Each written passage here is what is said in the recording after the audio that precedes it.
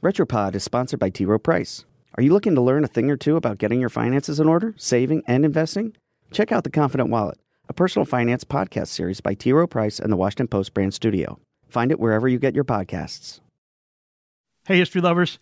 I'm Mike Rosenwald with Retropod, a show about the past rediscovered. The United States Congress has been at the center of debates over the most contentious issues the country has ever faced: slavery, war, civil rights. But there's a very old and very heady debate you probably haven't heard of. A debate, it turns out, that was only recently sort of settled. The debate I'm talking about concerns hats. Okay, let's go back like 200 years. Congress was not the dignified place it is today. It was essentially a bunch of men hanging out in a really large man cave. Members in the House chewed and spit tobacco. They carried guns and knives.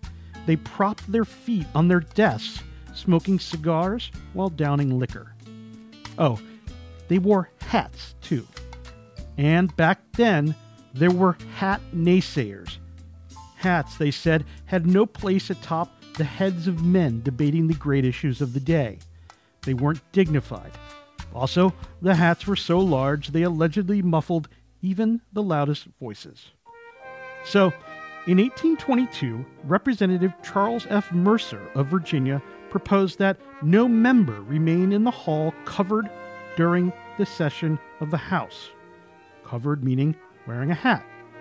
Mercer's proposal won 63 votes, but it didn't pass.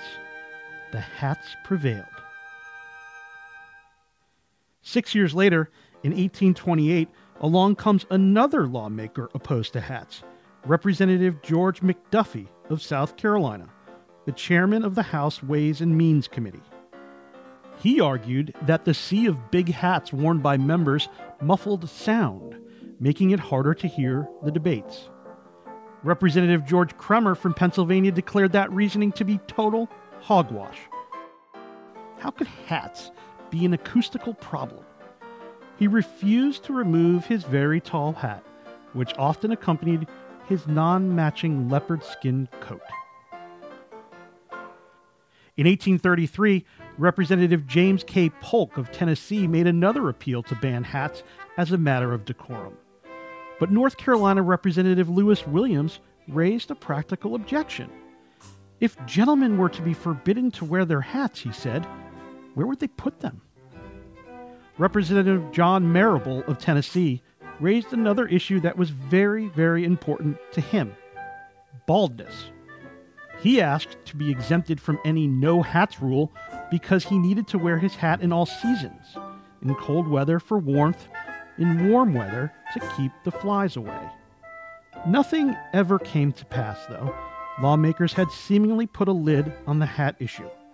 But then, on September 14, 1837, without debate, the House passed a resolution that every member shall remain uncovered during the sessions of the House.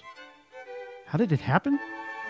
By now, Mercer, who first proposed a hat ban 15 years earlier, had risen to be chairman of the Select Committee on the Rules of the House. He tucked the hat prohibition into a batch of rules that members voted on together, without any discussion or debate. That Mercer, he was crafty. But by the 20th century, objections to the rule started to rise again. In 1970, one of the first serious challenges to the rule emerged when women's activist Bella Abzug of New York won election to the House. Abzug was known for wearing wide-brim hats. She said she started wearing the hats when meeting with male lawyers. As a young female lawyer, she said, it was the only way they would take you seriously. Abzug vowed to wear her hats on the House floor, but she never did. She reportedly once headed to the House floor with her hat on, but when the House doorkeeper asked for the bonnet, she uttered a four-letter word and turned it over anyway. Now, here in 2019, the House has finally changed the rule for covering heads. Well, sort of. With the election of Ilhan Omar, a Minnesota Democrat and a Muslim who wears a headscarf, the House will now allow headwear for religious or medical reasons. Omar cheered the rule change in a tweet. It had been a long time coming. "I thank my colleagues for welcoming me," she wrote, "and for making Congress more inclusive for all."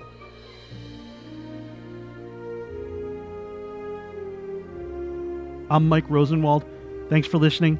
This episode was adapted from a story written by Ronald G. Schaefer for The Washington Post.